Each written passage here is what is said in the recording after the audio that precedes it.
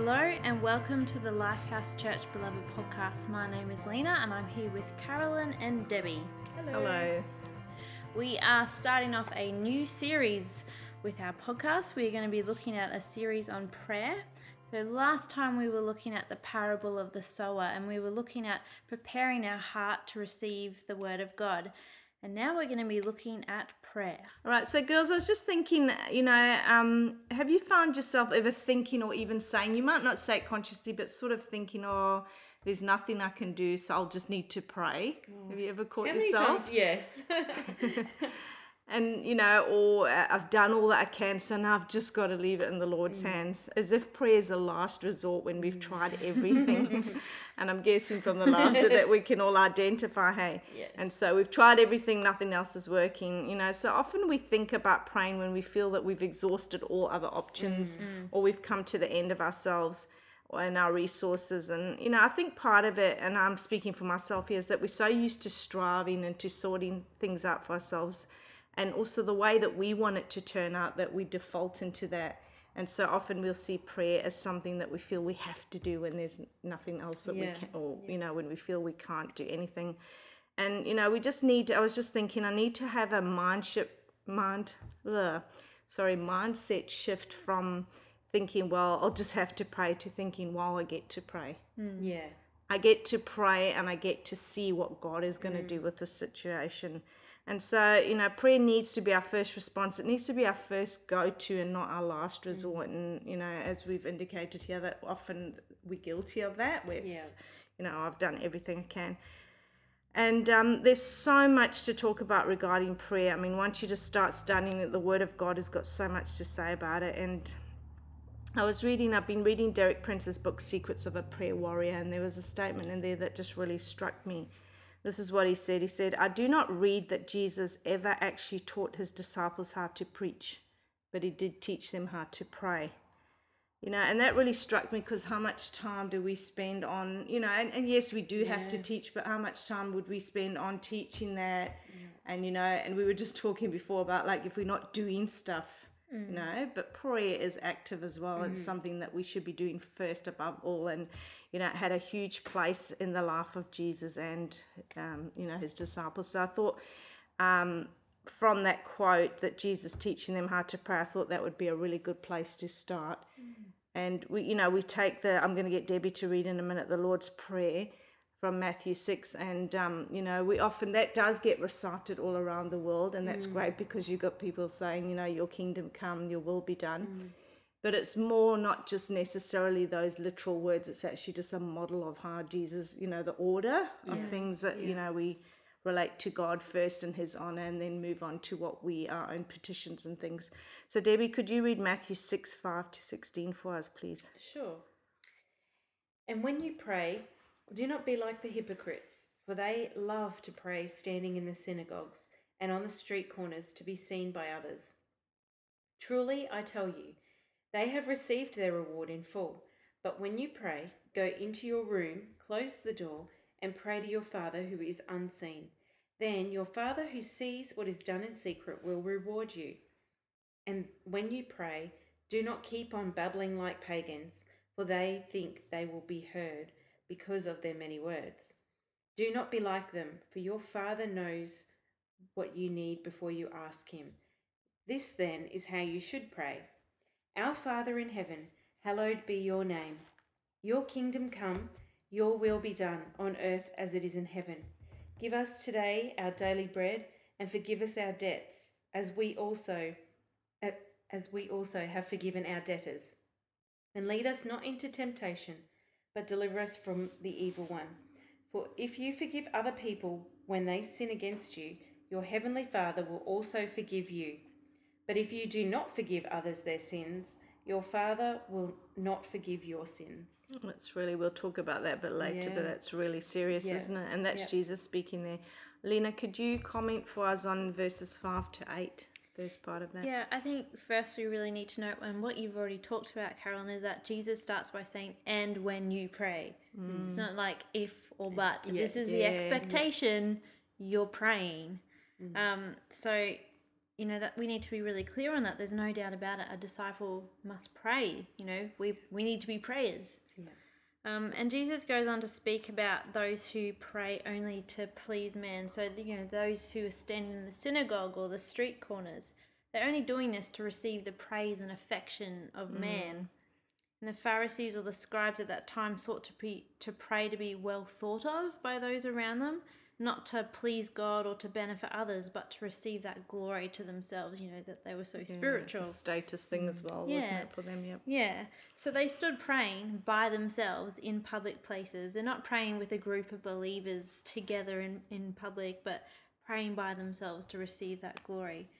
And Jesus tells us to pray in private, hidden, praying because it's a good thing to do, because we want to be in relationship with our Father and be obedient, not because we want to receive that glory or a reward.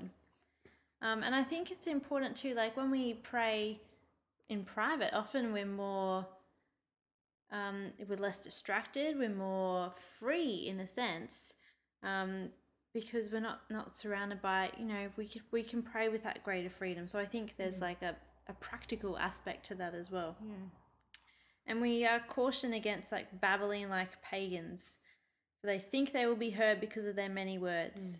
And this isn't about we shouldn't pray long prayers or we shouldn't consistently pray the same thing, because sometimes we really do need to do that. But it's about praying with many words that are without purpose. So we're speaking idle words for the sake of looking spiritual. We're praying this because we think, we just love to hear ourselves talk, or we think God's forgotten us or something. So that doesn't please God. He already knows what we need, and he knows what we were asked before we even form that thought. So we need to be intentional about what we're praying and what we're saying, and pray out of a love for God, not for the sake of glory, in accordance with his will, not our own purposes. Yep. So motive is really important, isn't it? Debbie, would you continue on? That was good, Lena, by the way, to verses 9 to 11. Yeah, so I just recently started teaching our boys, about, actually just before I heard that we were going to be doing this podcast, just started saying to them, Jesus actually teaches us how to pray. And so I've started to teach them about it and how to pray, because, we've got this easy how to pray right here. So, when it comes to our Father in heaven, hallowed be your name. Hallowed means to honour as holy. So this means your name is above all others. Your kingdom come, your will be done on earth as it is in heaven. We're asking for Christ's return to bring and establish his kingdom on earth. And we're saying, not our will, but yours, Lord, which is how it is in heaven. Which is how it is in heaven and will be on earth after the establishment of his kingdom here. And we want to speed up his return. So, because in 1 Peter chapter 3, it says, you ought to live holy and godly lives as you look forward to the day of God and speed its coming. So we want to speed up Christ's return. And I think as well, Debbie, if I can just interject there, his kingdom can be here now as well. Yeah. And that's what we're praying as well, isn't it? If we pray his will, that, Yes, yeah. So we want not only his kingdom come, and not our will to be done, like Lena was just saying, but his will to be done. Give us today our daily bread. Give us what we need just for today. God knows what we need, even more than we know what we need, and he knows how much we need. So it's not being greedy and asking for what we want, it's asking for what he knows that we need. Yeah. And that always reminds me when I think of when the Israelites were in the desert and God provided the manna. Isn't it like how trusting they'd have to be? Because I know I would be one that'd probably be trying to shove some extra in the jar or whatever, just in case, and just that total dependency, on just, it speaks to that dependency and that trust on him. Yeah. Right, thanks. So if I go on with verse 12, and forgive us our debts as we also have forgiven our debtors. Now, our debts there, another word for that is sin. And, I think one of the reasons often one of the big reasons that there could be unanswered prayer is if we hold on to unforgiveness. Absolutely. That would definitely hinder, And we can't expect God to forgive us if we're going to refuse to forgive others. And so, right at the outset, I want to say, if that you're holding any forgiveness towards anyone, it's very serious, because the Bible says clearly we will not be forgiven by God, which basically means your relationship, your fellowship with Him, the relationship is not there. If you listen to Mark 11:25, it says, "And when you stand praying, if you hold anything against anyone, forgive them, so that your Father in heaven may forgive you your sins." And verse 13 goes on to say, "Lead us not into temptation, but deliver us from the evil one." Now, God doesn't tempt us. So there it's, more praying that we're not going to succumb to evil desires, to temptation from the enemy or our own flesh, because we know that we are weak. So we're acknowledging that there before God, and basically we're asking God to help us, to protect us from Satan, and also not to leave us to ourselves. We're asking not to, or to help us not go into any circumstances that might give us an opportunity to fall or to turn away from God. And Matthew Henry commentary puts it like this: "Temptations are to be prayed against, both because of the discomfort and trouble of them, and because of the danger we are in of being overcome by them and the guilt and grief that then follow."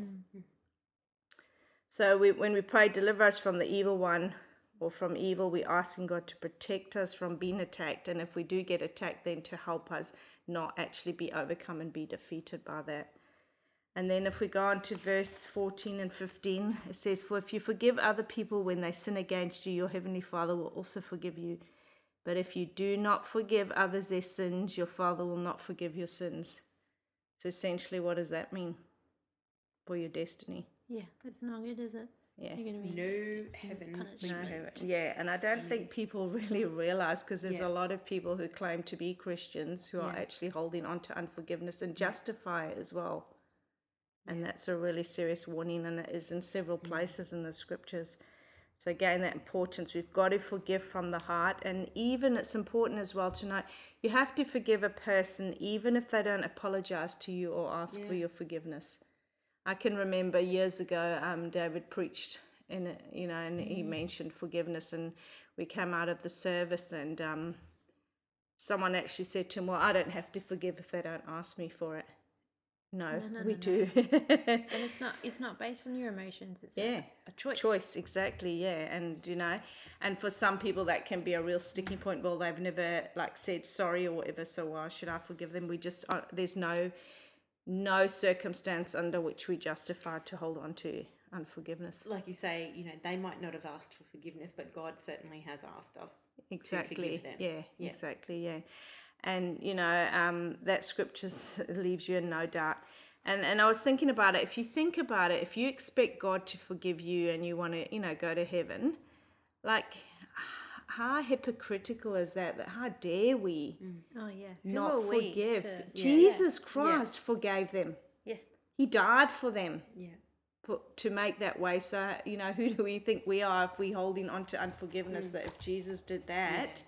And, of course, we all know as well the parable about, the king and the guy who owed him money and got released from jail, and then the king pardoned him, and he went straight out and grabbed someone and said, hey, and got him thrown in jail. That's exactly what will happen. Yeah. We just have no, we can't refuse to forgive. So I think that's really important that we take that on board. All right, Lena, so can you comment on the place that prayer had in the life of Jesus? Well, he sets the example for us. His prayers and his ministry on earth, the importance he placed on that set apart time for God. You look at his intercession, the act of what he did on the cross, and then how he was talking about, Father, would you forgive them? And how he continues to make that intercession for us in heaven. So Jesus is the example for us. He prayed often to his Father. He taught his disciples to pray, and we had that quote from Derek Prince about he didn't teach his disciples, but he taught them how to pray. So that was critical. And he prayed and healed for many sick people, and he would often withdraw to pray or spend the night in prayer. If you look at Luke 5:15 to 16, he says, "Yet the news about him spread all the more, so that the crowds of people came to hear him and to be healed of their sicknesses. But Jesus often withdrew to lonely places and prayed. And I think that's really interesting because, we know that Jesus had compassion on the crowds, on the sick, on the lost sheep of Israel, but he still made that time with his Father a priority. It said that he would often withdraw, so that's a regular thing for him to do. So he didn't seek that fame or popularity or even just doing good things ahead of that relationship with his Father, and being in prayer. So he chose to draw aside and pray.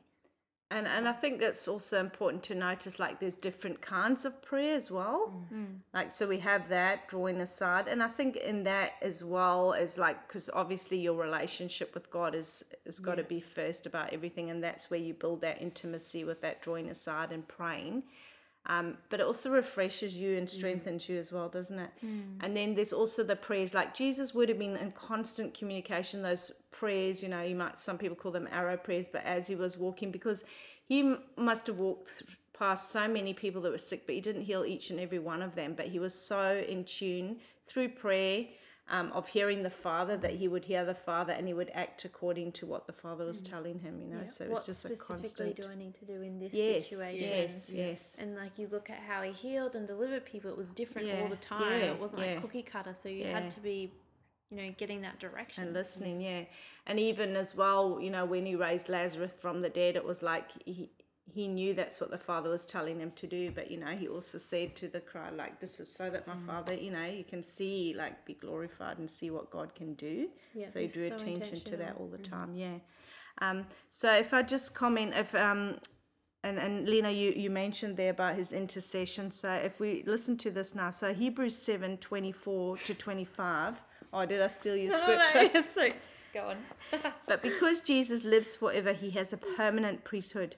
Therefore, he is able to save completely those who come to God through him, because he always lives to intercede for them. And I just wanted to put that in because I got another good quote from Derek Prince. So it shows us that Jesus' life of prayer did not stop with his death and resurrection. And listen to what Derek Prince commented on that verse. He said, these verses offer a rather interesting perspective on the timeline of Jesus' life. He spent 30 years in obscurity in perfect family life. He spent 3.5 years in dramatic, powerful ministry. Now he has spent nearly 2,000 years in intercession. That is so good, isn't it? When you put it into perspective like that. And I might whinge about spending some time in prayer. Like, seriously, like that is how important it is still as well. So Jesus had a lot, as I said earlier, to say, or the Bible has a lot as well to say about prayer. So let's listen to some of what he said. So Debbie's going to read some scriptures and then Lena will read some. Yeah, so I've got Matthew chapter 7, verses 7-8. Ask and it will be given to you. Seek and you will find. Knock and the door will be open to you. For everyone who asks receives, the one who seeks finds, and the one who knocks, the door will be opened. Matthew 21, verse 22. If you believe, you will receive whatever you ask for in prayer. Mark 11, 24-26. Therefore, I tell you, whatever you ask for in prayer, believe that you have received it and it will be yours. And when you stand praying, if you hold anything against anyone, forgive them, so that your Father in heaven may forgive your sins. And John chapter 14, verses 13 and 14. And I will do whatever you ask in my name, so that the Father may be glorified in the Son. You may ask me for anything in my name, and I will do it. John 15, verse 7-8 says, if you remain in me and my words remain in you, ask whatever you wish and it will be done for you. This is to my Father's glory, that you bear much fruit, showing yourselves to be my disciples. John 16:24. Until now you have not asked for anything in my name. Ask and you will receive, and your joy will be complete. In Psalm 91, verse 15. He will call on me and I will answer him. I will be with him in trouble. I will deliver him and honor him. So basically, through all that, the common theme is that we need to pray, and it's important. We're told to ask, and when we do ask, to be expectant, that when we ask in the name of the Lord, our prayers will be answered and we will receive. I mean, we've just read what was that, 7 verses that promise this. Yeah. And I think, what you said there, Debbie, sorry, Debbie, combination of Debbie and David, ask and that's, and believe. And I think if you look at the theme as well that's coming out, there's action on our part, Yes. required on our part. Yeah. There's, we've got to ask, we've got to actually do something, not just sit there like a blob. And There's almost conditions. yes, okay, which lead us straight into yes. Okay, so clearly we need to pray, and we discussed earlier a few minutes ago that Jesus didn't act without hearing from his Father. And so God wants us to ask, but as Debbie's just said, there are conditions that Scripture gives us for approaching God in prayer. And so we're going to look at 8 conditions as outlined by Derek Prince in his book, Secrets of a Prayer Warrior. So the first condition is that we come with reverent submission. Hebrews 5:7. During the days of Jesus' life on earth, he offered up prayers and petitions with fervent cries and tears to the one who could save him from death, and he was heard because of his reverent submission. Just an aside there, he was heard. I want you to notice that he was heard. And what was he? He was praying, he asked God twice, if this cup can be removed from me. And he still went to the cross, but God raised him from the dead.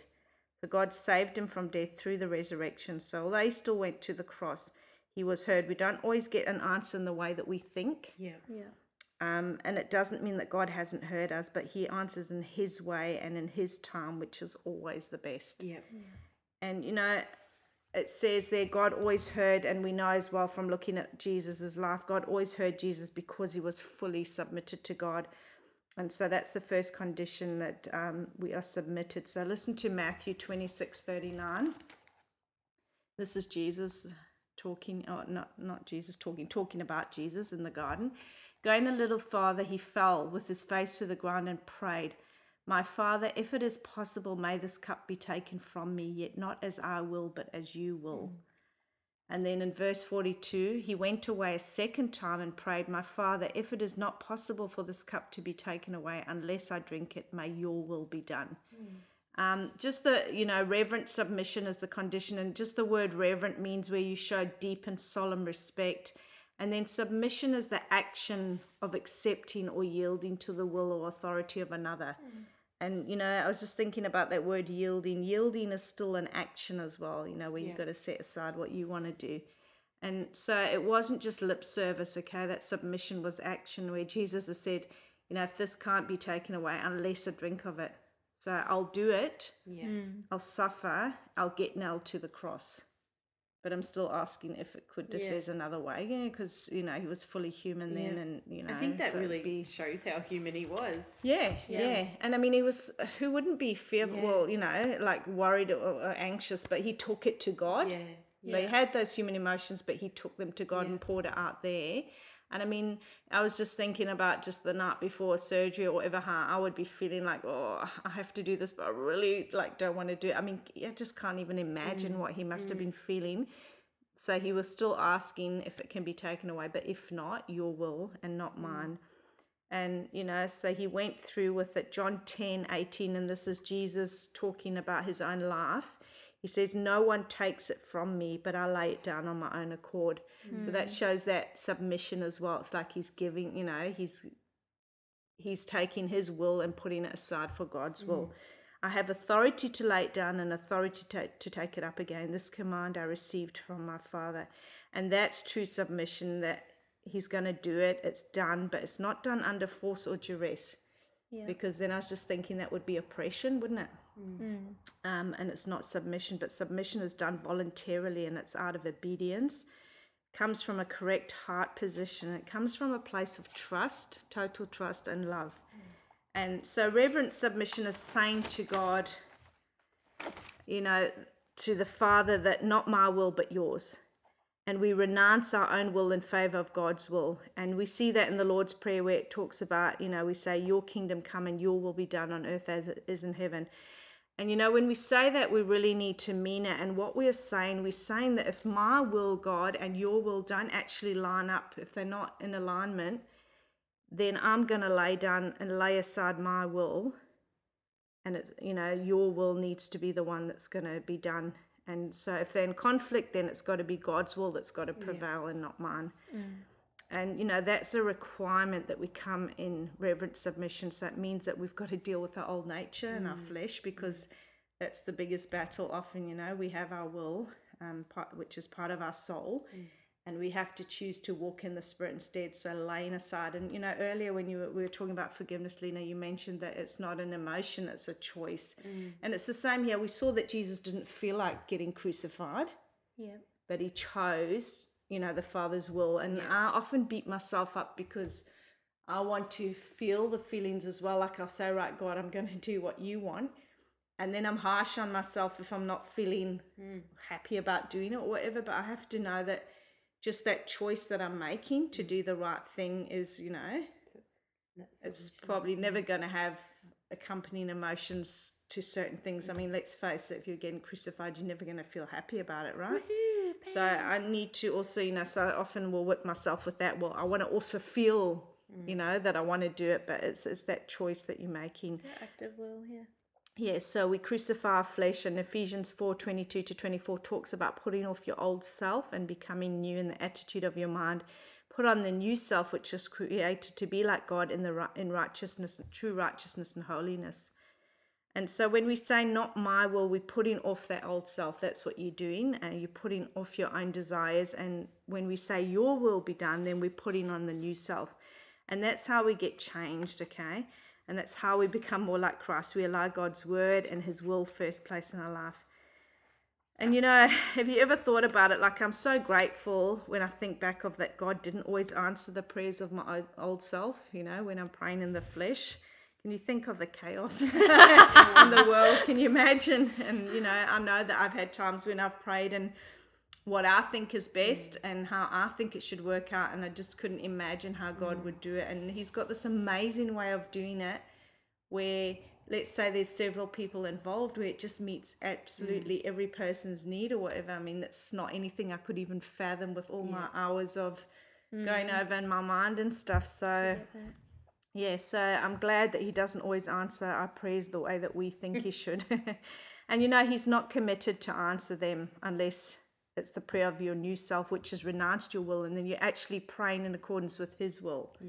And you can see why those scriptures say if you ask, according to his will, he hears you, and if he hears you, that you'll have what's been asked. And of course, because if you're seeking his will and praying his will, it's what he wants. So it's going to be answered. And, I think an important thing we can remind ourselves as well is ask ourselves, am I praying this because I want it or because God wants it? And I think that, if you sort of put that on everything, it really gives you a different perspective. Listen to 1 John 5:14-15. This is the confidence we have in approaching God, that if we ask anything according to his will, he hears us. And if we know that he hears us, whatever we ask, we know that we have what we've asked of him. And so if we're asking because God wants it, then our prayers are going to be answered, as I've just said, and obviously we've got to have all the conditions, the reverent submission and not holding on to unforgiveness, believing and all of that. But I think that for me, if you are truly submitted to God, all of that is going to be in place anyway. You're going to be dealing with all those issues. You're going to be undergoing the process of sanctification. And, Derek Prince points something out that's so true. He says that when you think about renouncing your own will and embracing the will of God, we need to bear 3 truths in mind. And this is because I was thinking about it, like, how often do you say, okay, God, your will be done? But with that, we get a sort of, well, that means there's going to be hardship coming. We almost feel a bit scared to say your will be done because it's letting go control. And with that, it's going to definitely come hardship or something going wrong. But it's not necessarily the scripture that says God doesn't willingly inflict, suffering on man. So, but 3 things we can bear in mind when we're going to just surrender our will and say your will be done. 1, God loves you more than you love yourself. 2, he understands you better than you understand yourself. And 3, he wants only the best for you. And we really need to keep that in mind when we say your will be done, and don't think, it's automatically going to mean suffering and hardship. But again, if that does come with it, it's because God's got a greater purpose and he's got something that he's doing in us. So we have to remember that his intentions towards us are good. He loves us and he is good. And we've got to remember that when we submit to him and his will. And so when we say your will be done, we are handing ourselves over to God as instruments to be used by him, because it's going to be for his glory as well. And it's going to be far more than we can imagine. Ephesians 3:20, now to him who is able to do immeasurably more than all we ask or imagine, according to the power that is worked within us. What God wants to do is far greater and far better than anything we could imagine for ourselves. And that's the thing, just to have that concept in your mind, to realize he is such a loving Father, that if we could just get to this where we just totally submit, hand over, pray your will be done, it's going to just blow your minds what he does, because his intention to you and his love. And we sort of think, oh, we can't even imagine because we put ourselves down or we think we're not worthy or whatever, and we're not, but we are because of Jesus. He sees us through Jesus. But if we could just know, what he has in store for us, if we can just let go. So if we just praying our will, then we're probably missing out so much on God, what God wants to do. And we've got to approach him as Jesus did. God, not as our will, but your will be done. And we've got to remember that the outcome of answered prayer is that God might be glorified. That's the purpose that we want. And he will, if we submit as Jesus did. And he'll do above all we could imagine and ask. And his name is going to be glorified, because we and others in our family and friends are going to look at the answer to that prayer and say, wow, it's only God, and he gets all the glory. That's reverent submission. First condition. All right, let's wrap our podcast up there. We thank you for tuning in. I really encourage you to go back and read Matthew 6 verses 5 to 16 for yourself, and just get into that scripture and start developing those good habits of prayer. And we will see you next time. If you want to get in contact with us, you can jump onto our website, www.life-house.net. Goodbye.